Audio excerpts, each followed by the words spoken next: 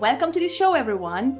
This is A Light and Shadow of Coaching in and Beyond Organizations production, a documentary that was made to fund social impact through coaching for women in Kenya, and which has been ICF accredited with 10 CCEUs, and recently has won the Ellen Shoup Coaching for Social Good Honorable Mention Award from Institute of Coaching, a Harvard Medical School affiliate. This is only possible because of how all contributors had faith in the documentary, bringing about change in others' lives by creating ripple effects of growth, change, and development. We believe that not everyone may need coaching, but that everyone deserves coaching, and that coaching needs to be democratized to reach less privileged humans in our world.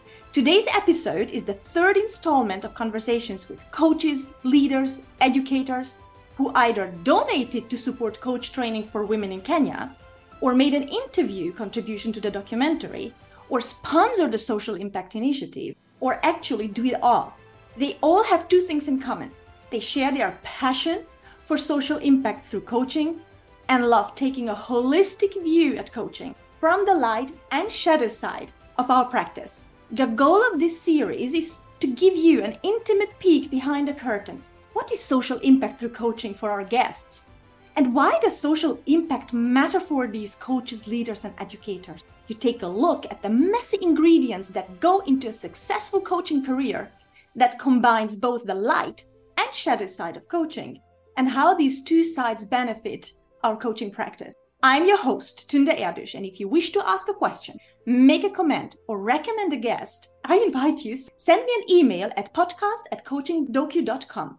And well, I'm here with Michael Tichelmann, based in Austria, who technically speaking produced the documentary, and who I wish to have with me, as he will have insights into the nitty-gritty details of creating coherent stories without which learning would not be possible. Hi, Michael, welcome. Hi, Tunde.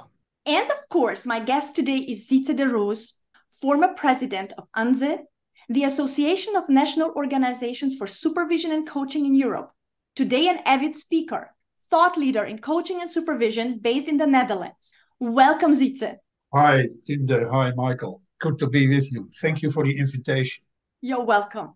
We really feel honored to have you here on this show today.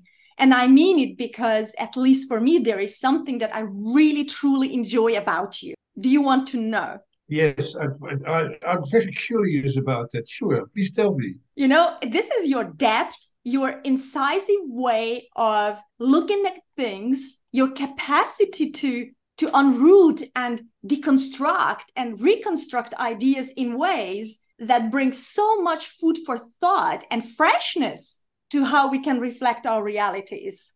And you are so much fun. And I know all this because you have been one of the contributors in one of the interviews I conducted to make the documentary we are going to talk about. Thank you for having welcomed me to your world the way you have so far, Sijtze, and the very fact of choosing to be here today. Well, you're most welcome. I'm a bit flabbergasted. Perhaps I read too much French philosophy, but okay. Why is that? Because of this deconstructing and reconstructing, it made me think of Derrida, for instance, and Foucault, or what have you. But that, that's just a remark on the side.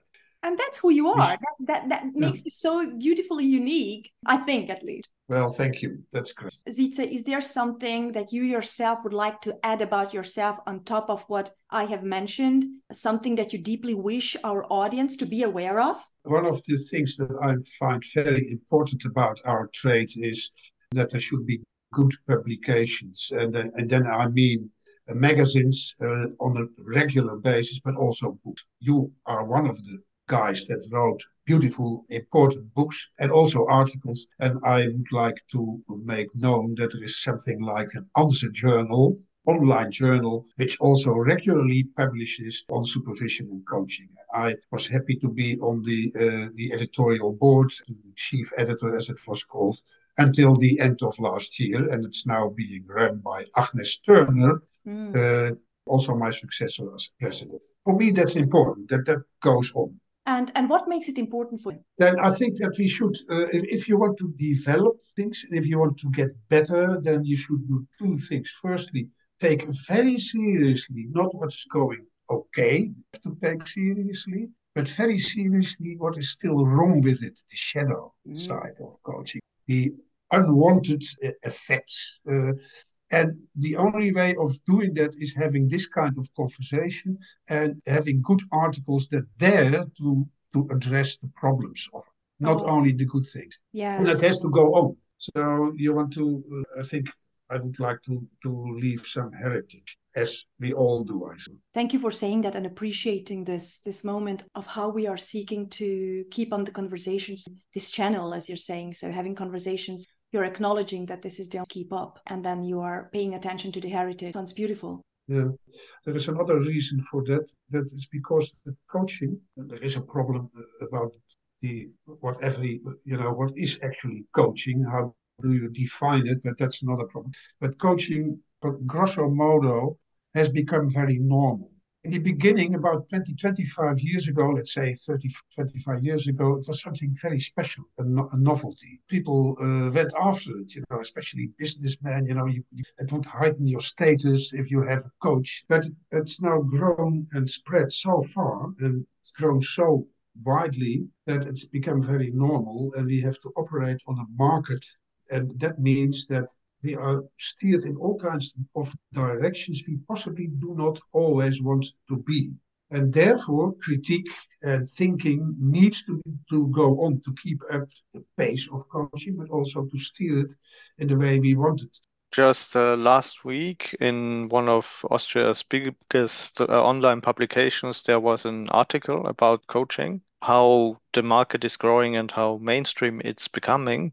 But also, there was a lot about the negative side of coaching or coaches who are not qualified. So I think many coaches or the influx of new coaches were just started in the last 10 to 15 years. What's your opinion?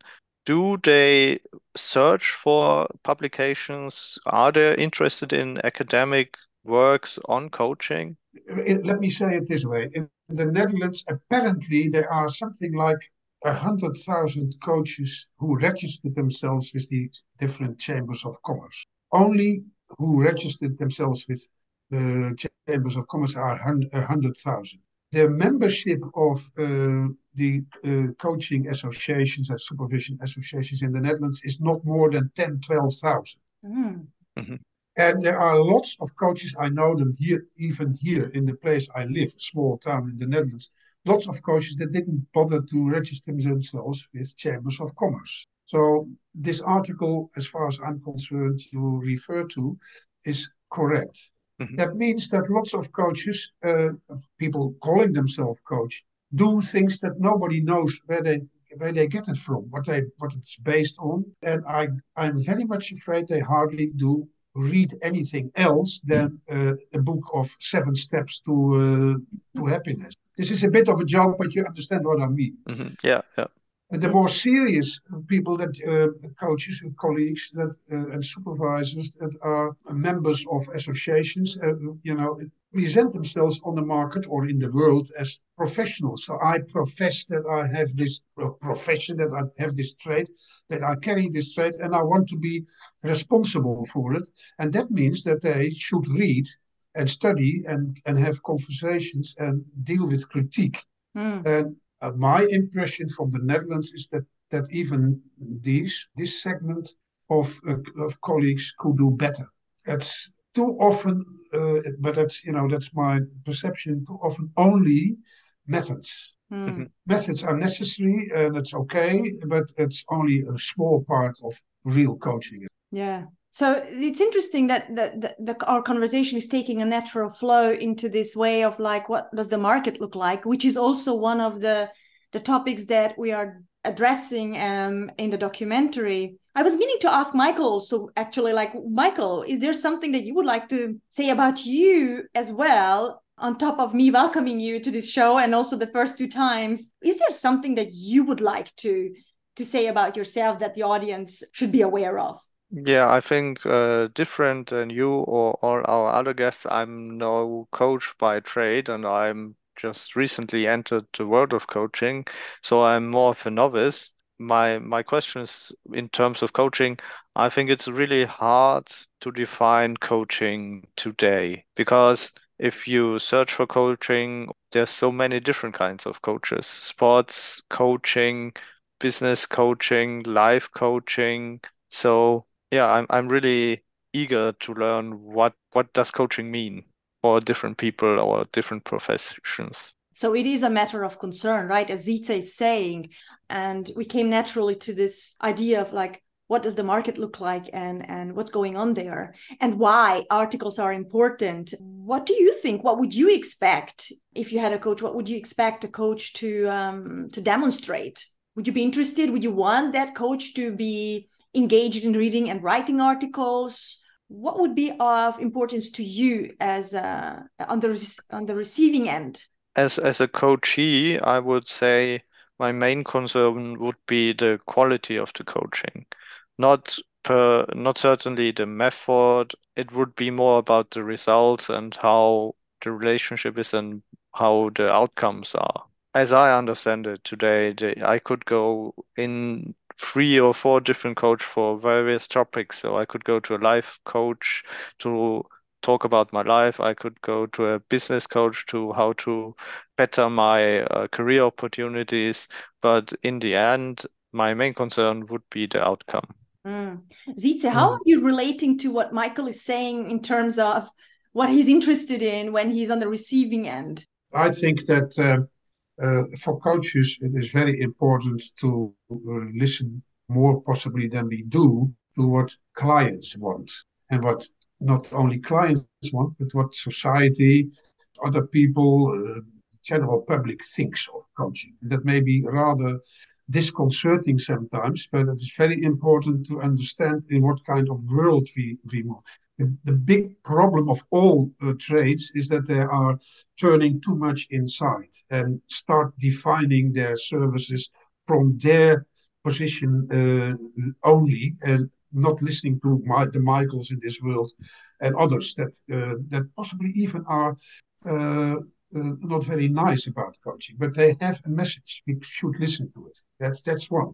Secondly, getting into this, it's a matter of great concern to coaches and to writers and thinkers about our trade, how to organize and define coaches, but also how to organize it, and in order to be able to organize a body of knowledge. Because if coaching is practically everything, what can be our body of knowledge? And if we do not have a clear body of knowledge and dexterity, then how can we be clear to our clients? So you see in many publications, and I'm now referring to, for instance, the Sage Handbook of Coaching, and then especially to an article of Simon Western, that you see many ways in trying to define and organize coaching in a certain way. And perhaps it's good to say that Western, and I just take it from him, distinguishes 4 types of coaching. By the way, they present themselves, or how do you call it, in the way they talk about their trade. So this is a discourse analytical approach. So it's not only the methods, but what is the total amount of ideas on script, but also in the heads, how they're talking about it, how they present themselves, how they relate with the general culture. And he distinguishes 4 types. Generally, the one is the soul, he calls it the soul guide, the personal coach who focuses on your spirituality, your journey through life you have to take, what's your real meaning in this world, that kind of thing. You have what he calls the psy expert, and that's the sort of coach you see more in business and organizations, who is more concerned with the outer self, so to speak, his words, of coaches. So your emotions, your identity, your spiritual growth, your existential questions are only playing a supporting role in bettering, enhancing your performance. So the psy coach is mainly focusing on your performance and enhancing it. So your question is the outcome that could be a sort of idea for a psy coach. What do you perform better? Then you have the managerial coach that is more interested in and more focusing on the productivity and on your role in changing roles in organizations. So he's from organizational point of view and looks at people.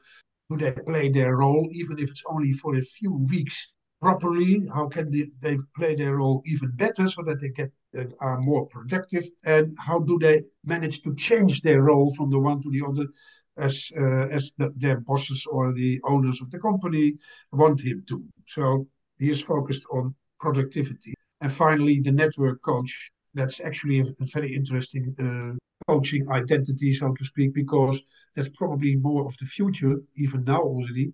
And he is focused, or she is focused on, focuses mainly on connectivity and on playing the network and looking for power. Where are the intersections where you can be effective? Now, this is, of course, just one possible idea of making a little bit clear what coaching is or should be.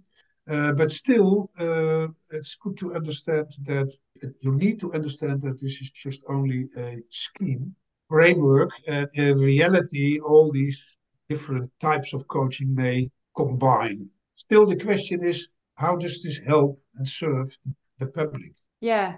So you have been sharing like very richly the four types. Would you be happy for our audience to just name the four once again for us to remember? Yeah, this is from Simon Western. It's not from me, it's from Simon Western, published in a Sage Handbook of Coaching. I think the letter edition is 2019 or something like that. He distinguishes between the coach as soul guide. Soul guide, yes. Yeah, as psy expert or technician of the soul. Okay, technician of the soul. The managerial coach. Managerial coach. And the network coach or emergent strategist. The emergent strategist, the network coach. Oh, wow. Yeah. Sijtze, if we take a look at this, like how coaching per definition, per design is spreading around us and in us and through us and with us on one hand, and then kind of like the quest that the documentary is trying to be on around democratizing coaching. Where do you see the light and the shadow side of this?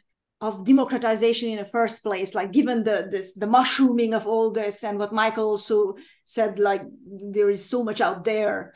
What's your take on that? Well, if I take the meaning of this documentary and this podcast and your whole adventure in this, the idea is to support women in Kenya by offering them the possibility of acquiring coaching capabilities. That is very important. That's something that possibly is needed there. And one thing is that you probably go there and ask them what they need. One thing that appeals to me, as far as I know a little bit about Africa, but not much.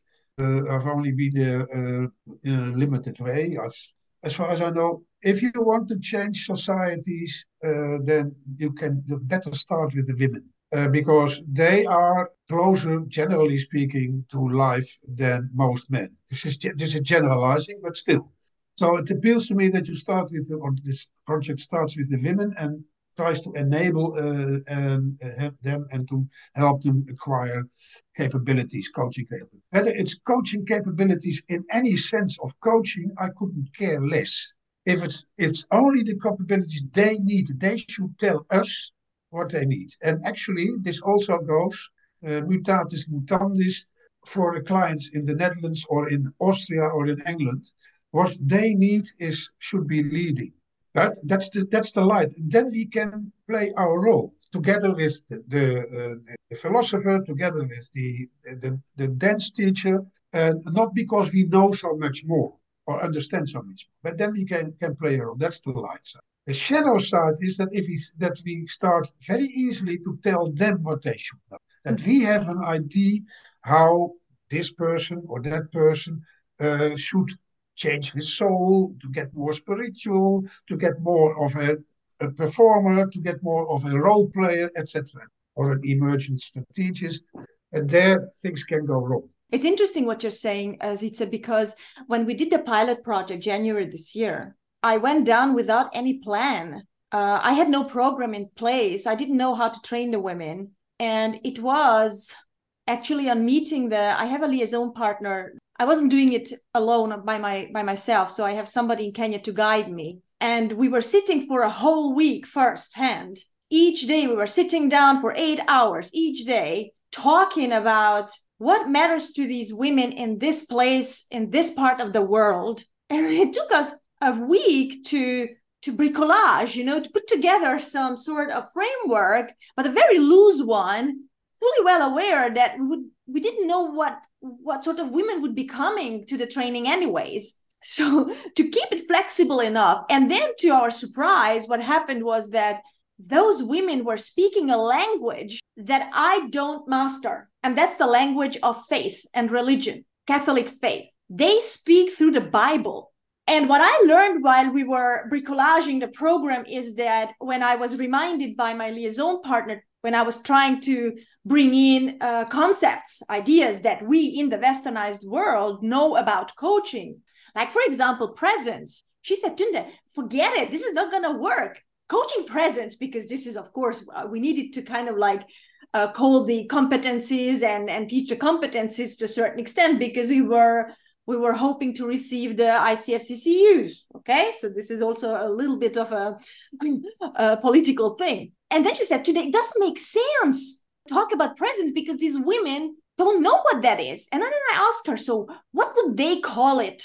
What would these women call presence? And then and she said, they call it like connectedness, which we also know as a word. And then she said something else as well. So we started kind of like recrafting the whole idea of how to train and what language to use in the first place so that the women could connect to what was going on. And eventually, what I found to my own surprise is after the training that the entire training, they were speaking the biblical language, whatever they were saying in response to what was coming from us, they were responding with biblical language. And to my surprise, I found that there is not much difference between the language of the Bible and the language that we use or the concepts that we use in coaching. We just call it something different. Yeah, that's I recognize this very much. I used to live in South Africa for years, long time ago, and I recognize that you are then in the position like Margaret Mead as the cultural anthropologist, trying to understand the tribes in the Pacific Islands about 50, 60, no, 100 years ago, and others. And what you are describing has nothing to do with our idea of coaching in itself. It has to do with making contact. And of course, that's probably the most important part of coaching too, but not only of coaching. Secondly, it has to do with cultural differences. And what you say is very true. This whole idea of coaching that EMCC and ICF are rolling out or trying to roll out all over the world is mainly a Western and actually even more precisely an Anglo-Saxon concept.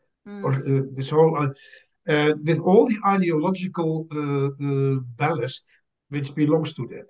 And it's good to understand that coaching now in our part of the world developed itself during the last 30 or so years in exactly the same time that what is called the neoliberal economy also blossomed since about the late 70s. Now, this suggests a certain correlation. It's not a causal relation, that's too simple, but a certain correlation you may assume. And that means that in our part of the world, coaching is subject to what you could call commodification. And that links up with the neoliberal commodification of the self that people, professionals, and including coaches, have to be able to sell themselves, actually sell their capabilities, their competencies on the market, but not only their competencies and capabilities anymore, but themselves. Because it's very important for employers who you are, how you are, what is important to you, what's your passion, how can you be how can you develop into the better version of yourself, which is all the way referring to the concept of self, which is a very Western and concept. That's okay as it is. Although I personally think it's not so okay, to be honest, because it means commodification of the self means, in fact, that you are a brand, or you have to present yourself as a brand, and you lose yourself. You objectify yourself into a customer, and a function to keep this system of production and consumption going, and it's faster and faster. Now, if you come to places like Africa, they have the same sort of problems.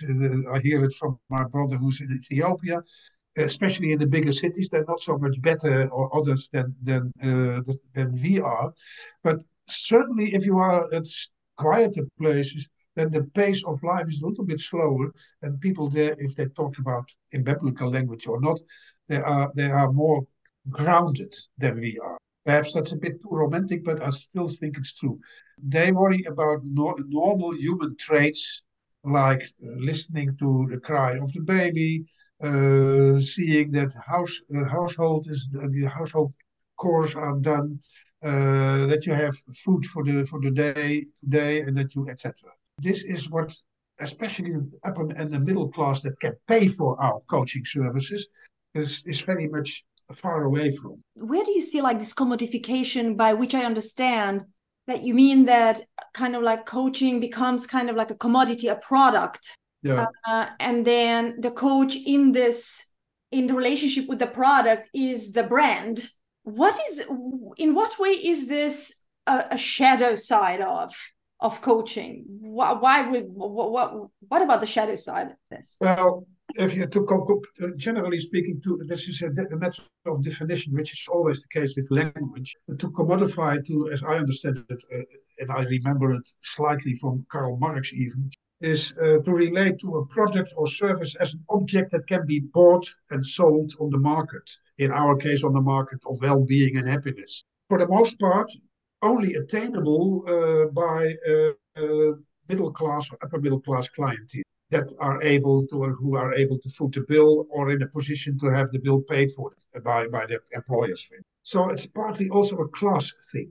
But the shadow side of that is that you turn your services into marketable objects. And if you, coming back to what I said before, if you are a professional and you have to stay ahead of developments in the market, and you want to keep earning your upkeep, earning your life, then you have to more and more sell yourself, not only your capabilities, but yourself on that market, especially coaches. And that means that at the same time that you want to be authentic, you on the other hand, that's, let's say, the light side of coaching. At the same time, you can only be authentic in that market if you sell yourself as an object that is interchangeable, that is measurable, etc. So we are here in a very difficult sort of situation, which I'm afraid coaches are not sufficiently aware of. I don't blame anybody about this, but I'm trying to understand what's happening. Yeah. So, and I would like to ask Michael about this because he's on the receiving end. Michael, how is it for you? Like when you think of the field of coaching and then coaches, does it matter to you that we are, for example, having this discussion about the light and shadow side of commodification of coaching? To what extent are you bothered by this? On the one hand, I think if we look back the last 20 years, coaching for sure has been more attainable through the commodification as a service. I think it's much easier today than it was 10 years ago to have some form of coaching in person or online. But on the other hand, I would say it's really hard to quantify coaching, especially if you are not an expert in this field. And so it's really hard to evaluate what are you getting as a kind of customer in this sense. What is good coaching? What's good value? If you say it's an object and service, then you have to think about what option would be suitable for you. So I would say my fear would be that it's now more available, but in terms of quality, it's really hard to gauge what is the benefit, or do I really always benefit from coaching, so to say. isn't there the opportunity that my trust or my relationship with the coach could be in some way harmful for me or in the long term? That reminds me of a certain American businessman, or actually CEO, as it's called now, from the 40s, 30s and 40s of General Motors, Alfred Sloan, who developed the concept of first in the automobile industry in the United States. First, we have this class market. We make few very complicated machines, beautiful cars for the happy few, for the absolute elite, especially the money elite. And then you see the T Ford, for instance. You see the rapid growth of the mass market. T Ford was just one model he produced for 10 or 15 years. It's only one color because that's easy, etc. And that's for the mass, so that everybody could buy a T Ford or later a Volkswagen and what have you.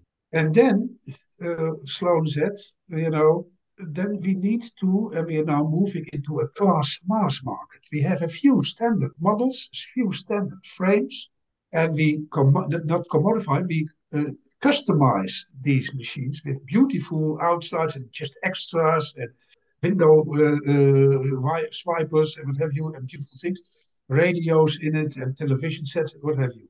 But the funny, and this also happens with coaching, to my mind. You could use this metaphor. Dus coaching is spreading, as you say, Michael, indeed. It's more available to not only the upper middle class, but to the middle class. And it will be bought wholesale by companies to train or coach their employees if they want it or whether they want it or not. But this is the mass market of coaching. And now you see that people try to brand themselves as very special. They have their own niches on the market, etc. And they have very special methods and ways of thinking and approaching you. But the basics are rather the same. If I think back on our conversation, I see three important topics. One would be that through this, coaching itself seems to be devalued, I would say, because it's more attainable. So you will have much more competition. And one other aspect, if we then look to the coaching organizations, especially coming from England or America, they're kind of exporting their methods and way of thinking throughout the world as the automobile makers did, because now they mostly don't manufacture or try to outsource manufacturing to different countries. So are we facing this in coaching too? Yes. And yeah. Yeah. And lastly, I think coaching is not about objects, it's about people. At least that's my understanding. And if you try to develop this market, aren't you creating products or coaches who try to brand themselves with special niches, which in the end don't really are required, only created through the market to be pushed as products onto people? Yeah. That's what I understand from this metaphor of Alfred Sloan, indeed. Yeah. And I would like to bring in, sorry for interrupting you, but I would like to bring in a very special personal experience of mine around being in this machinery of commodification myself, because we are talking about like out there. And while I was listening, I thought, wait a second, like how about the coach in that machinery and in this process of commodification? Because when I was doing my business development, or I thought that I had to do business development because it's out there in social media, everybody must do business development because you have to have your leads and you have to have your niche and you have to have this. And I really got seduced by this fear mongering that if I don't do business development, then I'm crap on the market, and that I will not have clients, and then I am not good enough, and I will be left behind. And I was, if I may say, really shocked by my own reaction, although I think I'm a quite established somebody in my business. Still, I was sucked in. I felt really seduced driven by my fear and this fear mongering, I took it on, this energy from the outside world, and found myself then in the end totally depleted after half a year of business development that got me nowhere, cost me a lot of money. But most importantly, it's not about this, and I made an investment, but about how I was realizing that I got disconnected from myself, who I was and who I am, or who I believe I am as a coach, and got connected with that energy. So I fell out of love with who I am as a coach and fell in love with the machinery. That's actually what I'm taking away as a shadow side from this, where I thought, if this is happening to me, when actually I don't have to be afraid, there's nothing that's fear of what? There is no danger at all. If it happens to me, then to how many people will it happen actually out there? To how many coaches who are potentially trapped in the same sucked up in this energy of fear mongering, so that the business development market can grow by giving us tools and I don't know what to be able to sell. I was really kind of sad afterwards, and I got sick. My body really collapsed, and it took me a while to recover. It's like, is this where I want to be? Is this what I want to be part of? What are we doing to ourselves? Are we aware? What is the meta reflection level that we are taking when we are looking at the soul of coaching, if there is any? What is your take on this? The soul of coaching, but this is a bit Jalom, if I pronounce it rightly. This is psychiatrist, but he is not the only one. You can also go to Nietzsche, for instance. But this therapy and coaching supervision, what we do is what we try, not only the supervisor or the coach, but also the coachee and the supervisee, is to reflect on what happened, what we did, what we could do better, etc. That in itself is okay. There's nothing against that. But it means that you have to be subject of yourself to be able to, just as you just said so beautifully, to be authentic, to feel that this is me, this is what I really feel or need, this is what I ask. And on the other hand, reflecting, make an object to yourself. That's a split, that's of the general human condition. That's not specific for coaching supervision, but in coaching or in supervision in our trade, we just play on it so hard that we run the danger of not being able to get this together again. That's on the coaching side, and this interferes, or there's interference with what we just discussed, the societal and social economic pressure of going faster, faster, faster, and faster. Not only as a supervisor or a coachee or as a citizen, but also as a coach. So what happened to you is very understandable. The better you want to be as a coach, the greater the danger is that you run out of the rails. That's the tragedy of it. Sorry, I didn't pick it up acoustically. What was it said that you run out of? You derail. You run out of the rails. You derail, so that we derail. Yeah. Yes. Okay. Yeah. That's interesting, isn't it? That's the danger. So how to that's not only a personal, that's very important. It's not only, or perhaps even in the first place, a personal thing. It's also a political and societal thing. So when we're picking up this societal thing and connecting with the documentary again, and its very purpose of creating social impact, does it have, and if so, where does it have any place? Creating social impact. Is there any social impact that we can create then in the face of commodification? Well, it's on a practical level, picking your clients, and your clients pick you, but you can also pick your clients. Are you going to coach a team of lawyers that just find all legal loopholes to make it possible for certain oil companies to totally not pay for the ravage they cause in, for instance, in Nigeria, and make it possible that there are legal suits that take 20 years and then end up in a defeat for the local peoples whose country is totally destroyed by this company?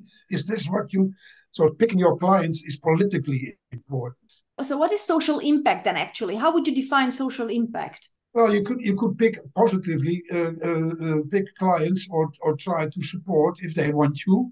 For instance, people that try to move away from this destructive circularity of consumption and production, and have a good look about the urgency of the climate problem. These clients you could pick if they want you. And what I mean is, by these examples, is you have to take, as a citizen of our countries, you have to take a stand. As a coach, you are also a citizen and not only a coach. So if you want to make social impact, you have to do what I'm now referring to Hannah Arendt, what real citizens are supposed to do, if they like it or not, because it's not always so nice. And that is take a stand. And coaches could also take a stand. That's very different from the idea of, not taking a position, because you only want the people themselves to find out, to take a position. Picking your clients, taking a stand, make known what you are fighting for. Like, for instance, supporting women in Kenya. Yeah. That may make an impact. And even if you don't see it making an impact, it still makes an impact. That's the Bible. Huh? Just be a believer here. So what I'm hearing is that there is this commodification of coaching that turns into coaching being a business and coaches being business people, versus social impact coaching that is about taking a stand, you're saying, so assuming responsibility for how I am as a social citizen, as a citizen of this planet. Yeah, but you can also have businessmen in your as clients, and then I could refer to, for instance, Mintzberg, who is very, very critical of the way businesses are, commercial businesses, multinational businesses are run. Very critical from the point of view of the climate, from the point of view of the exploitation of human resources, which is people like you and me, human resources. Just imagine calling people human resources. What does that mean?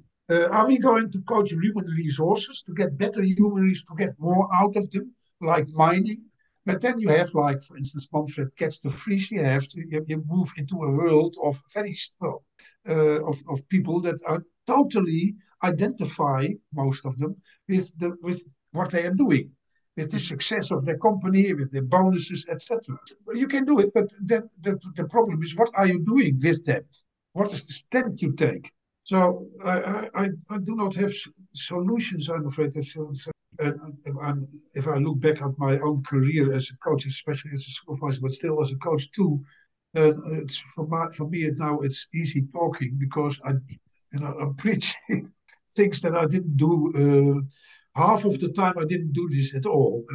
I tried to the last part of my career. It's not easy.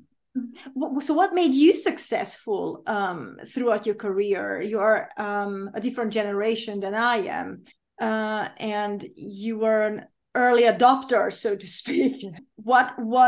Which had its own charms and characteristics and ways of being as a coach and also supervisor, because that's who you are too. And you have been the president of ANSI, so you have been a representative of that field as well. What do you think made you successful? I was ambitious, because otherwise you don't get there. But I lost lots of my ambition during the ride, so to speak. And I'm not very interested in success. Perhaps success is not a good parameter. Don't try to be successful, and just do the things that need to be done. Not necessarily what you want to do, but need to be done. And the funny thing is that if you do what needs to be done, as from your position and what your possibilities, then probably you get closer to yourself than if you do the things you think you like. But now I'm preaching a little bit. I sound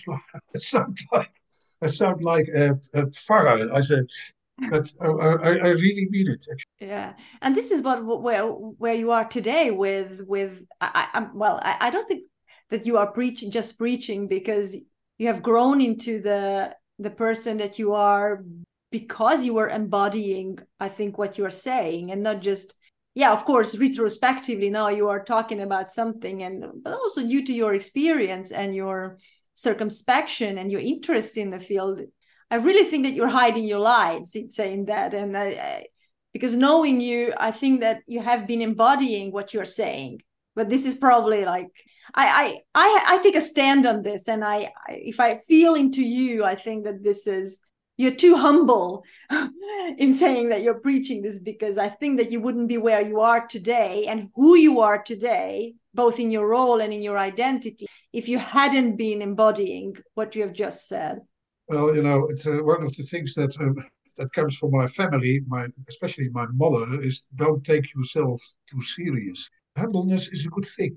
Humility is a good thing. Yeah, I go find ahead. it interesting in terms of how much we consume and where can we find this humility, and doesn't reflection and realization on what is the right thing to do, as you called on we should do.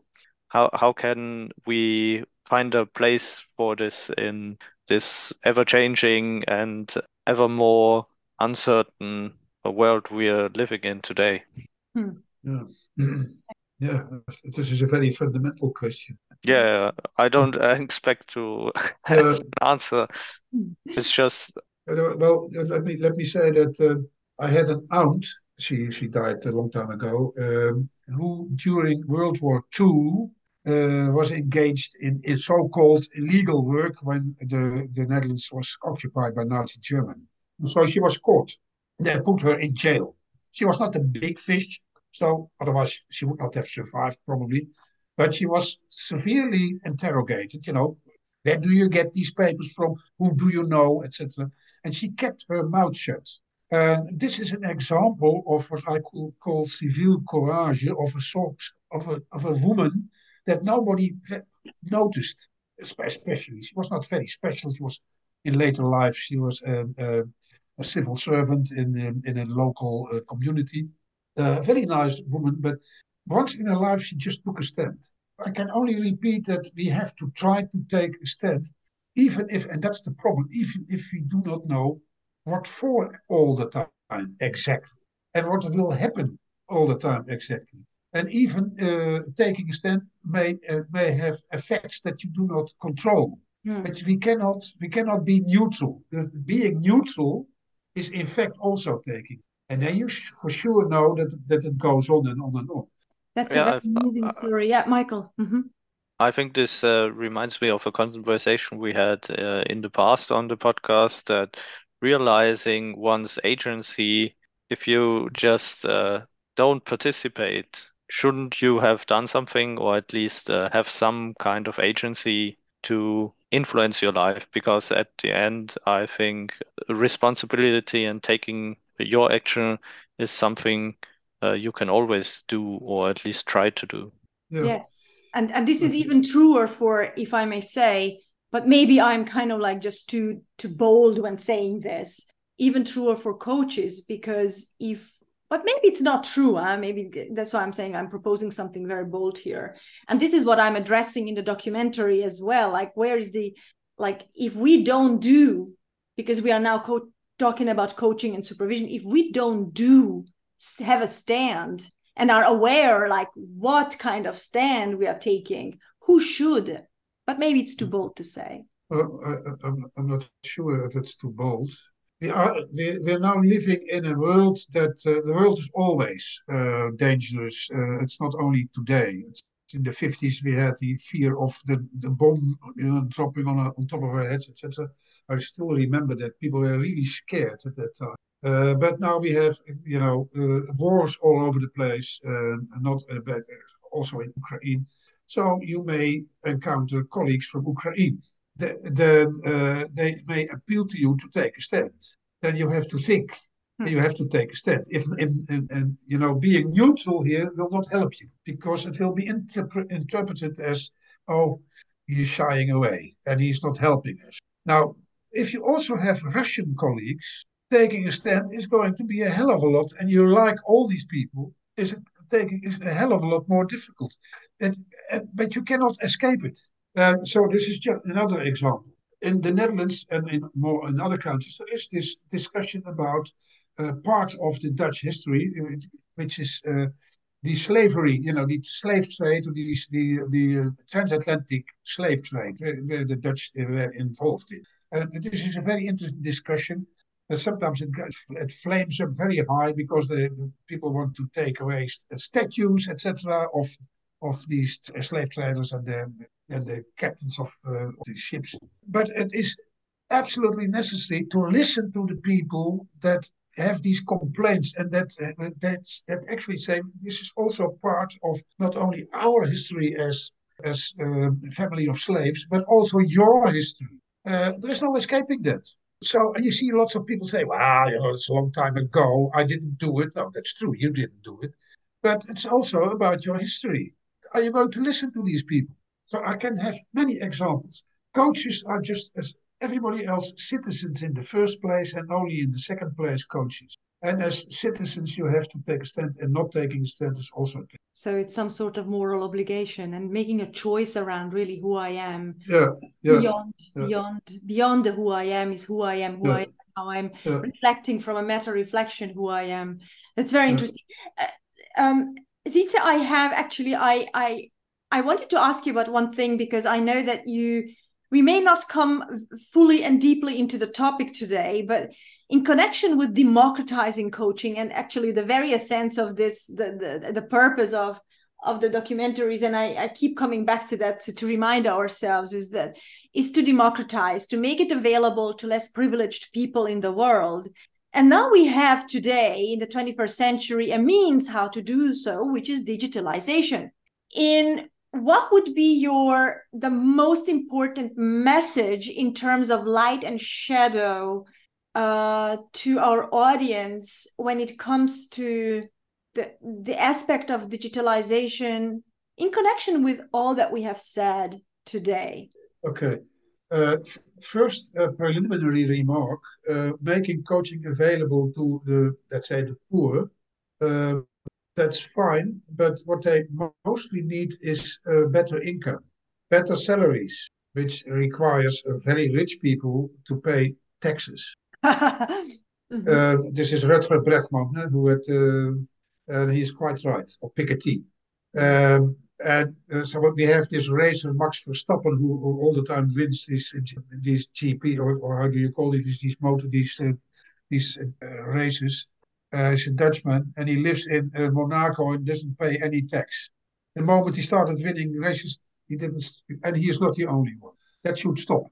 That's a political thing. But the first thing that needs to be done to create more equality, to help the poor, is better salaries, better income, etc. And only then we can see what other facilities we can make available to them, water, electricity, etc. And only then we get into the more luxurious things. And coaching can be one of that. So that's just a preliminary. Coaching cannot replace the material, how do you call this? Substrate. Needs, the basic need. That's a big problem. There's too many people that have no access to basic needs. Or to basic. Secondly, digitalization can help enormously, like what we are doing now. It's beautiful.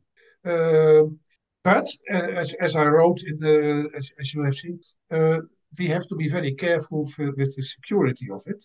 We have to handle it tactfully and be aware of a number of pitfalls that are linked to who owns these systems, like who owns the system we are now using, who controls the system, and if you go a little bit further, you get into AI, for instance. What kind of algorithms are put into that, and who is controlling those, and are there not all kinds of discriminatory ideas in it, etc. So we have to be this has to be handled also, and also requires political decisions to try to control it. And therefore you also have to be aware of that. And as a user, consumer of these goods, you also have to be. That's the shadow side of it. But the light side of it is that we can communicate like we do. I do not have to travel to Vienna, although I would like to. But it helps, it helps to diminish the the costs of flying, of climate impact the and climate impact of flying. Although I must say, using these systems, I think about 4% of how do you call this stuff that's blown into the air in English, CO2. About 4% at the moment is caused by using these systems. A data center, and it's expected that it will grow into 30% in the next 10 or 15 years by these big data centers.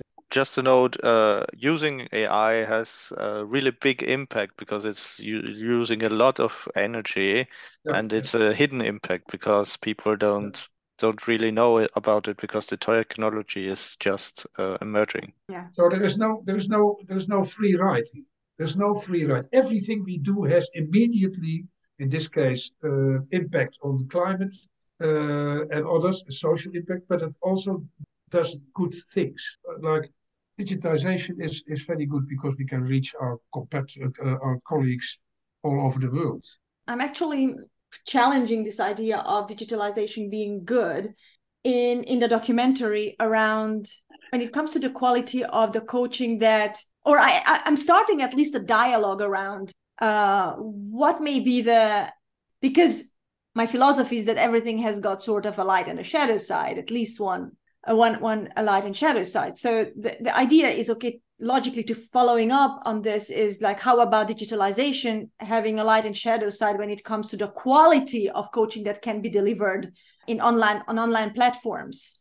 And I am very much aware of what you have written about this, and that's why I'm really keen on inviting you to just share in one or two sentences, what is it? How do you see that potentially digitalization may impact the quality of coaching that can happen on online platforms, if at all? Okay, it is possible that the limitations of, like for instance, non-verbal signals, which are more difficult to notice and to follow up on screen and even certainly on podcast, that will get better, that systems get better. So I'm not so pessimistic about that. But then still, the quality of coaching as a phenomenon is threatened by a very new delivery model, which is going very fast. That is that we humans are not needed anymore. We can coach by algorithms. And that means that at the moment that you have to standardize the problem definition, and so that it fits into the systems, the algorithms, and then the algorithm can give beautiful answers or react beautifully. And that will develop itself very fast. But the problem for the time being is, at least, and I think it will take a long time to get that better, is that you have to standardize the problem formula. And that immediately impacts the quality of coaching. You miss out on all the contingencies, the unclarities, which the quality of coaching is the unclarity of it, the contingencies, that you're not knowing what to do, looking each other in the eye and saying, what the heck is going on here? That makes up at least part of the quality. And with machine coaching, this is going to be very straight and efficient on the basis of standardized. And this principle is already something like 50, 60 years old. Already Weizenbaum, this is the famous ELIZA robot. It's in a very early bot, actually a program. You had to type in questions, and then this machine, this ELIZA, would answer with Rogerian quotes like, Oh, you're saying that you're feeling guilty? Which, I'm feeling guilty. Oh, you say you're feeling guilty. And it went on, and people said, oh, go away. Finally being listened to. That was on the 70s. So it's really possible. But is this what we want? Yeah, this is what we want. We want some reason. Okay, so because we are nearing the top of our time, I have a last question to you for today, Sijtze, and to Michael as well, to you both, is why would you, from your experience, having participated with me on this journey and having made your contribution from your own specific ends, why would you recommend the people to watch it? What's in for them if they watch documentary, do you think? I would implore them to watch it because it would gratify my work. So that's a selfish reason. But if you are interested in coaching or coach yourself, the light and the shadow side, the positive and the negative, is really rarely talked about. And in the documentary, a multitude of different opinions, experts, coaches have contributed their voice. And I think it's a really good way of having different impressions, different ideas in a really consumable way. So would you say it's commodified? Yeah, of course it is. Thank you, It's, Mike. it's very difficult to escape that because we are part of society. We cannot just step out. But we can try to counter it by being aware of it. That's the first step. But I think this is very, very, and not only this part, but what you're going to make of it together and with all the other colleagues, I think it's very worthwhile because you put your heart in it. And if people put their heart in what they're doing, then that's always it. What makes it interesting to put one's heart in it? Because it's touching me really how you are saying it, because it feels like, yeah, that's how it is. And at the same time, I'm wondering, so what? So what? As a coach, I should not give you tips or advices, I believe, but why doubt your heart? It's a question. Why doubt the heart? It's a question. It's not an advice. It's a question. So I did well here. Okay, that's really a very nice way of closing it. Sijtze, thank you so much. Michael, thank you so much. And as we are nearing the top of our time, I would like to just briefly close in my usual manner. So, dear audience, if you are interested in getting instant access to the documentary, please go to www.coachingdocu.com. And if you have comments or questions on how you can be part of this initiative, drop us a line at podcast@coachingdocu.com. This is A Light and Shadow of Coaching in and Beyond Organizations production, a documentary that was made to fund social impact through coaching for women in Kenya. And this is my guest, Sijtze de Roos. And it's so rewarding to speak to you. And I really feel like as if there were so many more things to share through your rich experience, the freshness of how you're looking at things. Thank you so much for all that you have contributed to this endeavor so far, Michael also, and that we made it possible together so far. Thank you. Thank you. Thank you for having me. Thank you, Michael, for dealing with my unclear sentences every now and then. But it was a pleasure. So staying tuned, and until next time, guys. Have lots of success. Bye-bye. Bye. Bye.